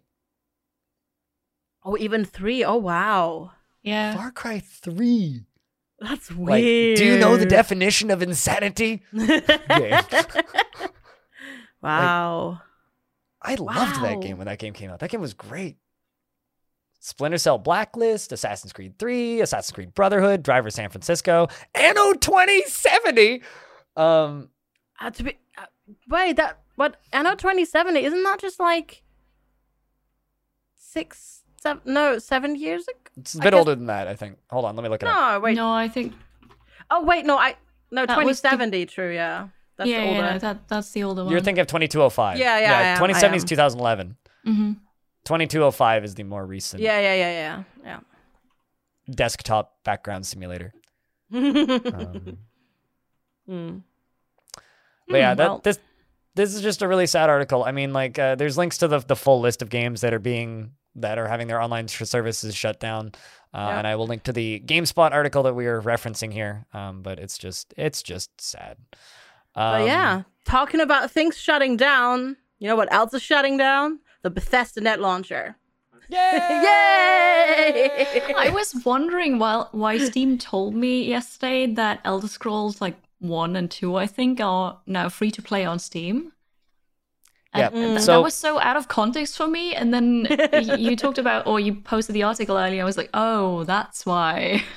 So the result of this is net positive. So they're migrating all their games over to Steam, and Elder Scrolls Arena, Elder Scrolls 1, and Elder Scrolls Daggerfall are now free on Steam, as well as Redguard, which is the third-person pirate game, and a few other Elder Scrolls games are all like $6 on Steam now. First off, Daggerfall is great. if you want to play a great first-person dungeon crawler. Granted, it runs in a window about this big on your monitor. And this doesn't work very well in an audio format. But I'm holding up like a little square with my fingers. It's like 160p. So it's just prepackaged running with DOSBox. There are mods and stuff that you can cram into it to make it run at proper resolutions for normal people. And not crash your computer, which is what happened when I tried to full screen it. But you can play Daggerfall for free on Steam now, which is fantastic. It doesn't have achievements though, so there's no reason to play it naturally. Of course, yeah. No, I don't. But yeah, so if you ever bought any games on Bethesda Net Launcher, and that includes Fallout 76, Elder Scrolls Online, God, what else was on there? I guess I don't know. Skyrim. Was that on there though? Like, yeah, Skyrim Anniversary Edition was exclusive to that for like 2 weeks or something. Okay. Yeah. It was a very short exclusivity period, but it was exclusive briefly. Yeah. So if you play any of those games, you have them on BethesdaNet. You have until the 11th of May to transfer them, and they have like a whole like bunch of help articles to like migrating your games. I've already done it. It's like super easy. You just link your Steam account, and it's just like ping and done. But they also have like help articles on how to transfer your save files in case you have like ongoing save files. Also, in-game currency, like whatever the currency is called for Fallout 76, for example, like all of that gets transferred, so none of that is lost, and you can just have it on Steam now. Yeah, this is like the completely different type of shutting down thing. You know? Yeah, it's almost more like consolidation, but like also. I never made a Bethesda account. I'll be honest. So I would routinely forget that this launcher existed until things would get announced for it, and I'd be like, "All right, that exists." But I do think that less game launchers is a good thing. Absolutely. Yeah, I think I made an account to play the open beta for Fallout 76. I think that's why I made it. That account got a lot of use after that. Yeah, especially because they already like gave you a free migration to Steam for Fallout 76 anyway. So I actually would like to clarify something I just said. Less publisher specific game launches is a good thing. Yeah, I want games to be available on Epic, Good Old Games, Itch, and Steam, and any other like non-publisher specific platform. I don't really like it when it's like, oh, I can only buy games from Ubisoft. Isn't Steam with Valve kind of a publisher platform? Yeah, though? but Valve doesn't make video games anymore. Well, I mean, I guess they kind of just did, though. Well, they kind of did. Yeah, what about you played the free to play Portal thing? Yeah. Yeah, I mean, like they make Counter-Strike and Dota, but yeah, it's yes, it is, but it's not primarily that. Yeah, right. It's like not anymore. EA Games and Origin, their launcher. They have. Does that thing still exist? I'm assuming it does. It does. It does. Origin has like been renamed recently, or it has a new version. Is it just or the something. EA launcher now? Yeah, is it just the EA launcher now? Okay, yeah, well, it's still called EA Games in my thingy. EA Games' launcher has like maybe a dozen games that aren't made by EA on it. Yeah, it's an EA specific platform. Steam has like I don't know the 30 games that Valve has made over the years, and then like 50,000 other things. So it's like, they put their own games out of there, but it's not publisher specific. That's all I really mean. Absolutely. Agreed. 100%. Talking about games on specific launchers that are not dead, apparently. That are not dead. Yeah, apparently interesting segues. I was informed by this today by one of my viewers. They were like, they came into my chat. They said, "Good morning. Guess what? I'm in the playtest for Skull and Bones this weekend," and I was like, "What year is it?" I never heard of that game before. This was announced at E3 2017. Yeah, it's been there was like minute. 10 minutes of gameplay released at E3 2017, and then nothing since. So for those of you who don't know what Skull and Bones is, so Kiri, Skull and Bones is a third-person pirate game based on the tech from Assassin's Creed Black Flag.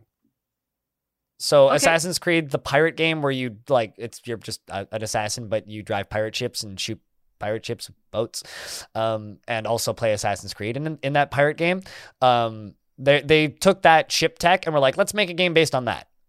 If you want to play a game based on that basic concept, you can go play Rebel Galaxy 1, which is that, but in space. But anyway, it's basically just like, it's ship. They had this cool ship battle tech, and they were like, let's make a pirate game out of this. So they were going to make like a multiplayer pirate battle thing. And it wasn't very clear with the E3 presentation. But basically, like, that footage was released, and then they never mentioned it again. No, it was actually like it kept popping up, and there was a few points, yeah, and there were like some play tests, and people were kind of like, and then Ubisoft was like, we're gonna redo it, and then like you didn't hear anything again for a year. I think they renamed the studio that was working on it at one point. And everyone was like, "Oh, are they still even that studio? Yeah, like, who has it?" And then it's like, but here's Skull and Bones, and then people were like, and then Ubisoft was like, oh, okay, and then you haven't heard anything for like. And there was like nothing for like 2 years. 2 or so, years, 2-3 years. yeah, and now boom, and there's a playtest this weekend. People are playing it, and we already have leaked footage, not gameplay, not really gameplay, but they had the entire tutorial video, which is like, I want to say like 8 minutes long for the like playtest came out, and it like basically tells you what you can do. And apparently, because for a long time, what they didn't know what to do was like, is it just gonna be the ship, or are you also gonna be a pirate that can walk around and do stuff? Because people just want to go pirate game. I just want to go pirate game. That's the problem, because Assassin's Creed Black Flag was a great pirate game, and then it got ruined by the whole Assassin's Creed stuff in there. And but now apparently, so there are ship battles. There is apparently PvP, but there's also PvE. There's also not just ship battles. There's also stuff like treasure hunts and all that sort of stuff. So you can actually leave your boat. You can go to like places, to like world hubs, and get quests and walk around and level up your thing and all that sort of stuff. So I guess Skull and Bones is not dead. This is surprising. Yeah, and if you want to find links to these things, we'll link to the Push Square article written by Stephen Tailby. I think it's how you say that, Tailby. Who and put together this little write up on it. It also links the video as long as it's still available, but it's not currently. It's not currently. I just clicked it and it came up with an oops, can't find the thing you're looking for. Oh, okay, yeah, I watched. I'm sure it's been reposted somewhere, but yeah, I watched it. I think got 3 hours ago, and it was still available then. But I'm sure people can find it somewhere. It's all from what I can tell. They got it from Reset Era, so it's probably somewhere on Reset Era still. Yeah, but yeah, I don't know. It's just keep in mind, Ubisoft will shut it down in 10 years. So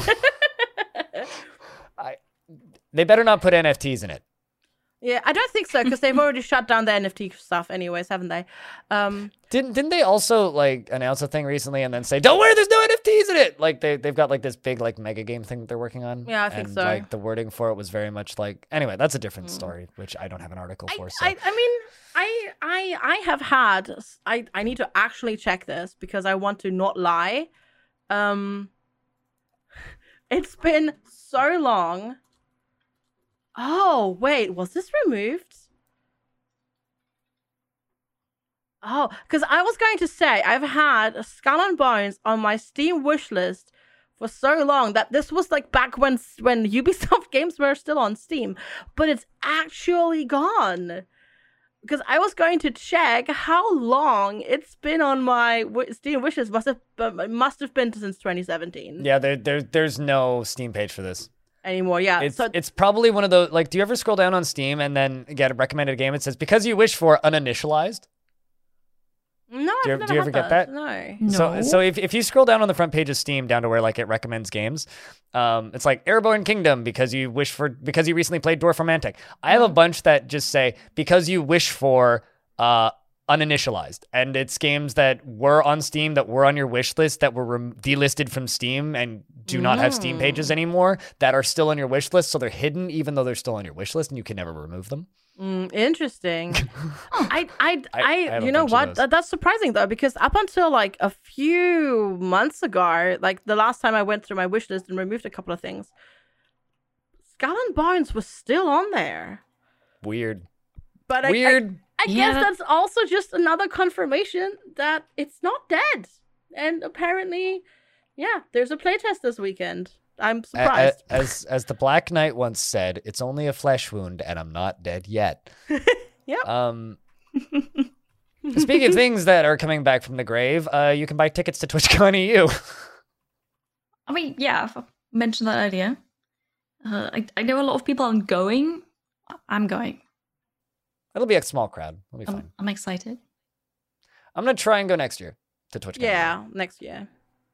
I'm still a little bit too worried, but I hope you have fun. Yeah. I'm sure I'm going to have fun. It's going to be awesome. Yeah, absolutely. I just looked a little bit like my entire Twitter after PAX happened was just like positive COVID test, positive COVID test, positive COVID test. So I'm like, yeah, I'm good. I'm counting on it, to be honest. Like, obviously, I don't want it, but yeah, it's going to happen. Just take all the precautions you can. I will, absolutely, yeah. But yeah. Still going to go. If I didn't have diabetes, I think I'd be considering going. I'd probably go to TwitchCon NA this year if I didn't have diabetes. Yeah. Yeah, I gotcha. But I can't get the flu, so I have to be careful regardless. So, but anyway, if you're in the area, maybe show up and you can hang out with people. And the area is Amsterdam, by the way. Yes. I know I have quite a few people who watch me that are like an hour-long train ride from there, so they're just like, I might just go show up and just see if people are hanging around, but who aren't actually planning on going to the convention. But that's it for news. But we have a kind of new segment that we want to test, which is releases. So this is the first podcast from May. We're actually recording this in April, but this is the first podcast from May. And so we're going to read through some games that are coming out in May that we are interested in or excited about that we think are worth noting. So I think we could just kind of take turns with these. So I'll read off the first one. The first one that we have on this list doesn't have a strict release date, and it's a game called Tile Cities. So this game is a side project from the developer of Ostriv, who's a developer from Kharkiv, Ukraine, who has been working on this as a side project due to not having their main development rig for obvious reasons. So they are working on this as a small side project, and because we've been talking about Dorfromantik and other small games recently in the small city building space, it's one of those. It's a micro city builder. It's on Steam. You can go wishlist it now. You can actually buy into the beta for $3 on their website, which is tilecities.com. If you want to just buy it, you will get the Steam key when the game releases on Steam. I don't know what the price tag is going to be on Steam, but devs said a couple bucks, so I assume it'll be a couple dollars. One thing I will say that's very important, though, is there is a point on one of their tweets where they said, hey, recommend neat achievement ideas. So go recommend neat achievement ideas. But yeah, that's the first one. Anybody? What? Kiri, do you want to do the next one? Yeah, so the next one comes out on the 3rd of May and it's called Age of Grit. It's been around in early access. Version 1 is coming out. I've been sent a key and it looks really nice. It's a cowboy steampunk RPG. I like the art style. I'm going to try it. That's all I can say about that. Yeah, it does. It looks like something I would have played in like the early 2000s, but in a good way. Yeah. FG, do you want to do the next one? Well, I don't know anything about it because okay, so Kiri, you do I'm the going to next take this one. Yeah. Put it on the list. On the 5th, Warhammer 40k Chaos Gate Demon Hunters is coming out, the game with the longest title ever. I've never played a Warhammer 40k game before, so I'm going to give this one a try. It's a 10-based tactical RPG. So if you thought Dune was dense, yeah, get ready to go to school. I mean, I've been playing Warhammer, right? I know Warhammer 40k is something else again, but Warhammer Fantasy is a lot more straightforward than 40,000, but yeah, but I have to start somewhere, right? I want to check it out. It's fun. Warhammer is good fun. I'm gonna do the next one. Citizen Sleeper.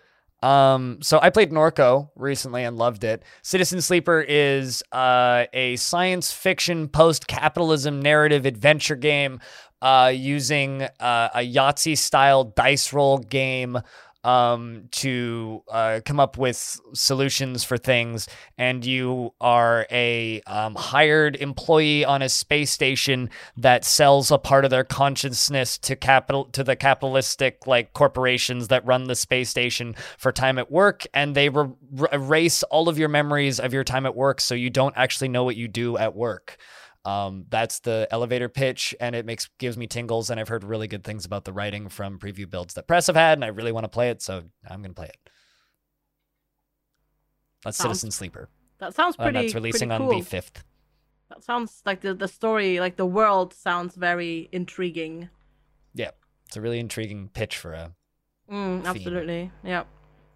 I get to say something. Yay! On the 10th of May, we can finally get our hands on Songs of Conquest, which I'm is so hyped about this. Me too. It's gonna be so good. It's a turn-based strategy adventure game, kind of like Heroes of Might and Magic, because it's got kingdom management and all of that in it.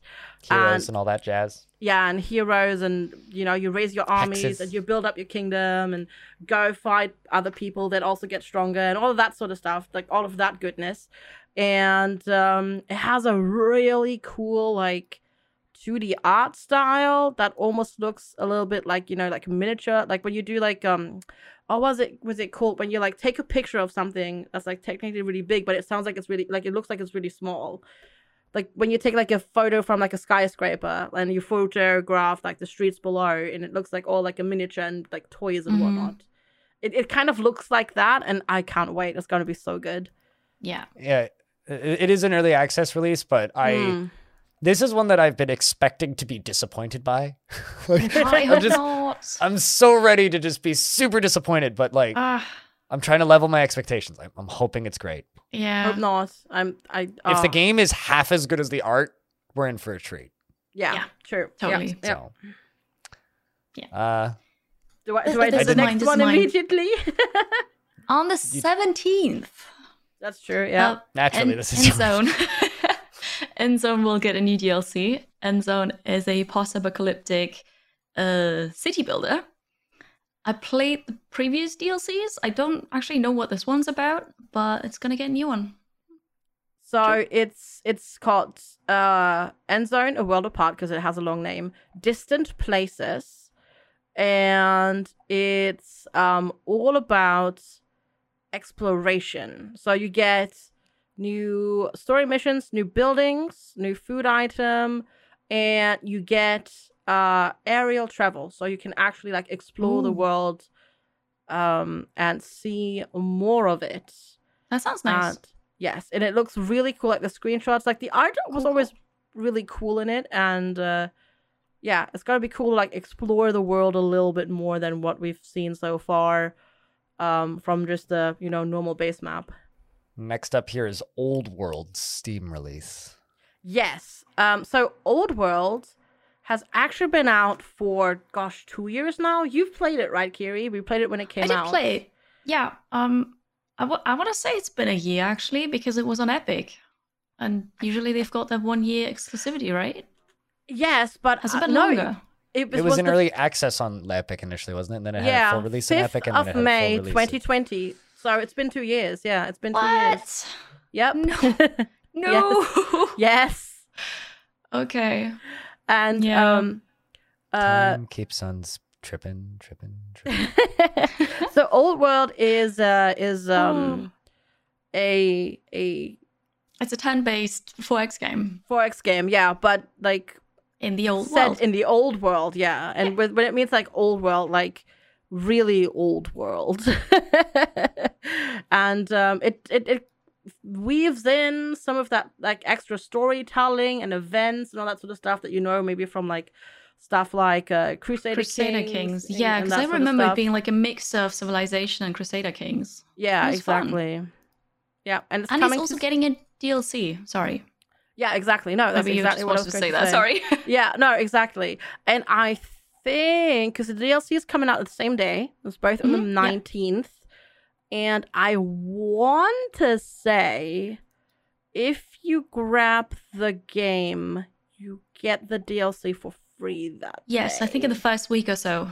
Yeah. It's a pretty good little incentive. Yes. The next one I have here is for the 24th of May. And this is for Crossfire Legion.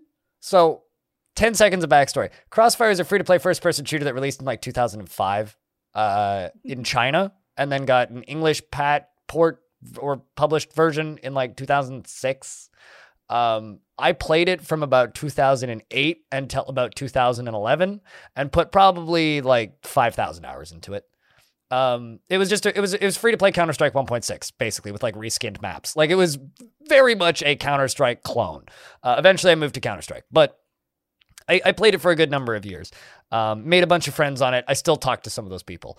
And Crossfire Legion is allegedly in the same universe. Doesn't look anything like I remember it, but is allegedly in the same universe. And it's a RTS game made by the good folks over at Blackbird Interactive, who are working on Homeworld 3, which is a game I'm very excited about, and also made Hard Space Shipbreaker. Did I get the name right? I always say Hardship Spacebreaker. I think. Incidentally, that is also coming out of early access next month. I forgot to add that to the list, but it is coming out of early access next month. Cool. Yeah. But yeah, Crossfire Legion. It's an RTS game that looks kind of Command and Conquer-y, and I will play a new Command and Conquer even casually off stream. Yep. By myself. That sounds great. It has a campaign. It has multiplayer. It has skirmish. It has skirmish versus AI. So it's a pretty full-featured game. It is an early access release, but like it has a campaign. So, and the campaign looks good. Like it's got like fully rendered cutscenes. Like it's kind of got like this weird cyber future Nazi kind of look to it, which, you know, is very Command and Conquer looking. Yeah. It's a fun aesthetic and it looks very cartoony and goofy. So I would like to play that. That looks fun. I really hope it's good. Yeah, same. Fingers crossed. Yep. Next up, after that, on the 26th, is we finally get the sequel to My Time at Porsche, My Time at Sandrock, which is basically a much more ambitious successor to the first one. It's a life sim. It's going to come out in early access. Originally, this was supposed to be just a multiplayer DLC for Porsche, but it's grown in scope so much since they started development on it. They had a Kickstarter for it. Kickstarter, early access already. I got, because I backed it as well. I think we got access. I got access last year in February because it was supposed to come out in 2021 in early access, but we all know what happened, the world, you know, and all that sort of stuff. So it's going to come out in 2022, and it's a live sim, and it's going to be single player and multiplayer. So that's cool. So if you want to, you know, have a 3D live sim game to play with friends, My Time at Sandrock is coming out. And the same day that's coming out, also the long-awaited hot release that everybody is anticipating and excited for, Sniper Elite 5. I can't believe they made 5 of them. Yeah, I just saw it because I don't know. Like, I have this weird affinity to sniper rifles in like shooty games. In video games? Yep. Yeah. I don't know. So They're fun. They are. Confession. I've played Sniper Elite 1, 2, and 3. Well then. Which means when 5 comes out, 4 will finally be cheap enough for me to buy it. Yeah, true.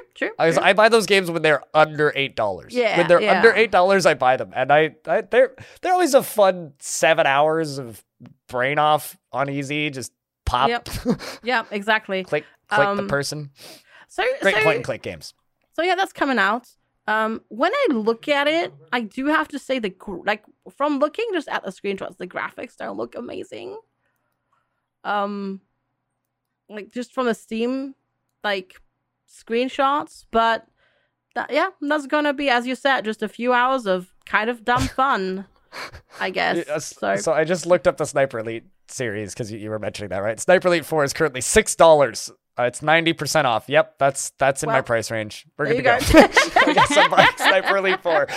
Add it to cart. But yeah, so that's our releases for May. And that's this here Exciting. episode of the Halcyon Frequency podcast. We don't have any questions. If you want to ask us questions, jump into the Halcyon Frequency Discord and go to the podcast questions room and leave us a question. But I think that this is where we wrap up. So let's start off with Kiri. Can you tell people who you are and where they can find your stuff? Yeah, I'm Tidikiri, and you can find me as such on Twitch, YouTube, Twitter, Instagram, Patreon, TikTok recently. I stream on Twitch, and then I put content everywhere else too. And I love strategy games, indie games, and it's always simulation sickness friendly. Yeah, I'm FG Squared, or FG for short. FG Squared basically everywhere. Twitch, YouTube, Tiki-Toki, Patreon, Instagram, because I have had a talking with Arch, and he's like, do the thing, so I'm doing the thing. I'm also on Twitter, but on Twitter there is a sneaky underscore between the FG and the squared, so make sure to include that. And I am blind. You can find me at twitch.tv/BLINDIRL and just BLINDIRL on almost everything. Patreon, YouTube. I refuse to make an Instagram account, so it doesn't matter what Arch says. I ain't doing that. And also, I refuse to give any kind of traffic to TikTok because, I've never actually been on TikTok. I've never used TikTok, but I've seen TikToks everywhere else. So as far as I'm concerned, it's just like content theft. I don't know how accurate that is, but anyway, I don't like TikTok.